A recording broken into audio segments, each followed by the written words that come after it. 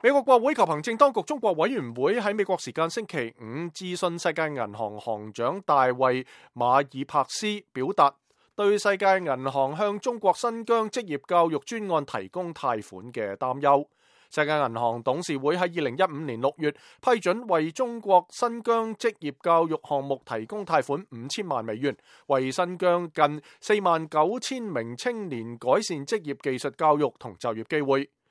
委員會主席麥柯民眾議員同共同主席魯比奧參議員喺呢封信當中表達咗對呢一筆貸款嘅憂慮。佢哋話：我哋嘅憂慮嚟源於目前中國政府將超過100萬穆斯林關押喺大型嘅再教育營當中。呢封信又話，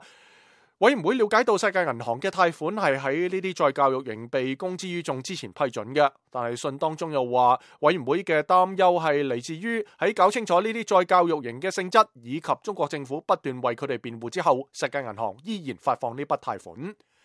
美國國會及行政當局中國委員會要求世界銀行對佢哋嘅貸款資金嘅用途進行調查，並且以書面形式作出回應。從2014年開始，中共喺新疆推行維護政治穩定嘅策略，包括將少數民族同維吾爾族嘅穆斯林關入再教育營。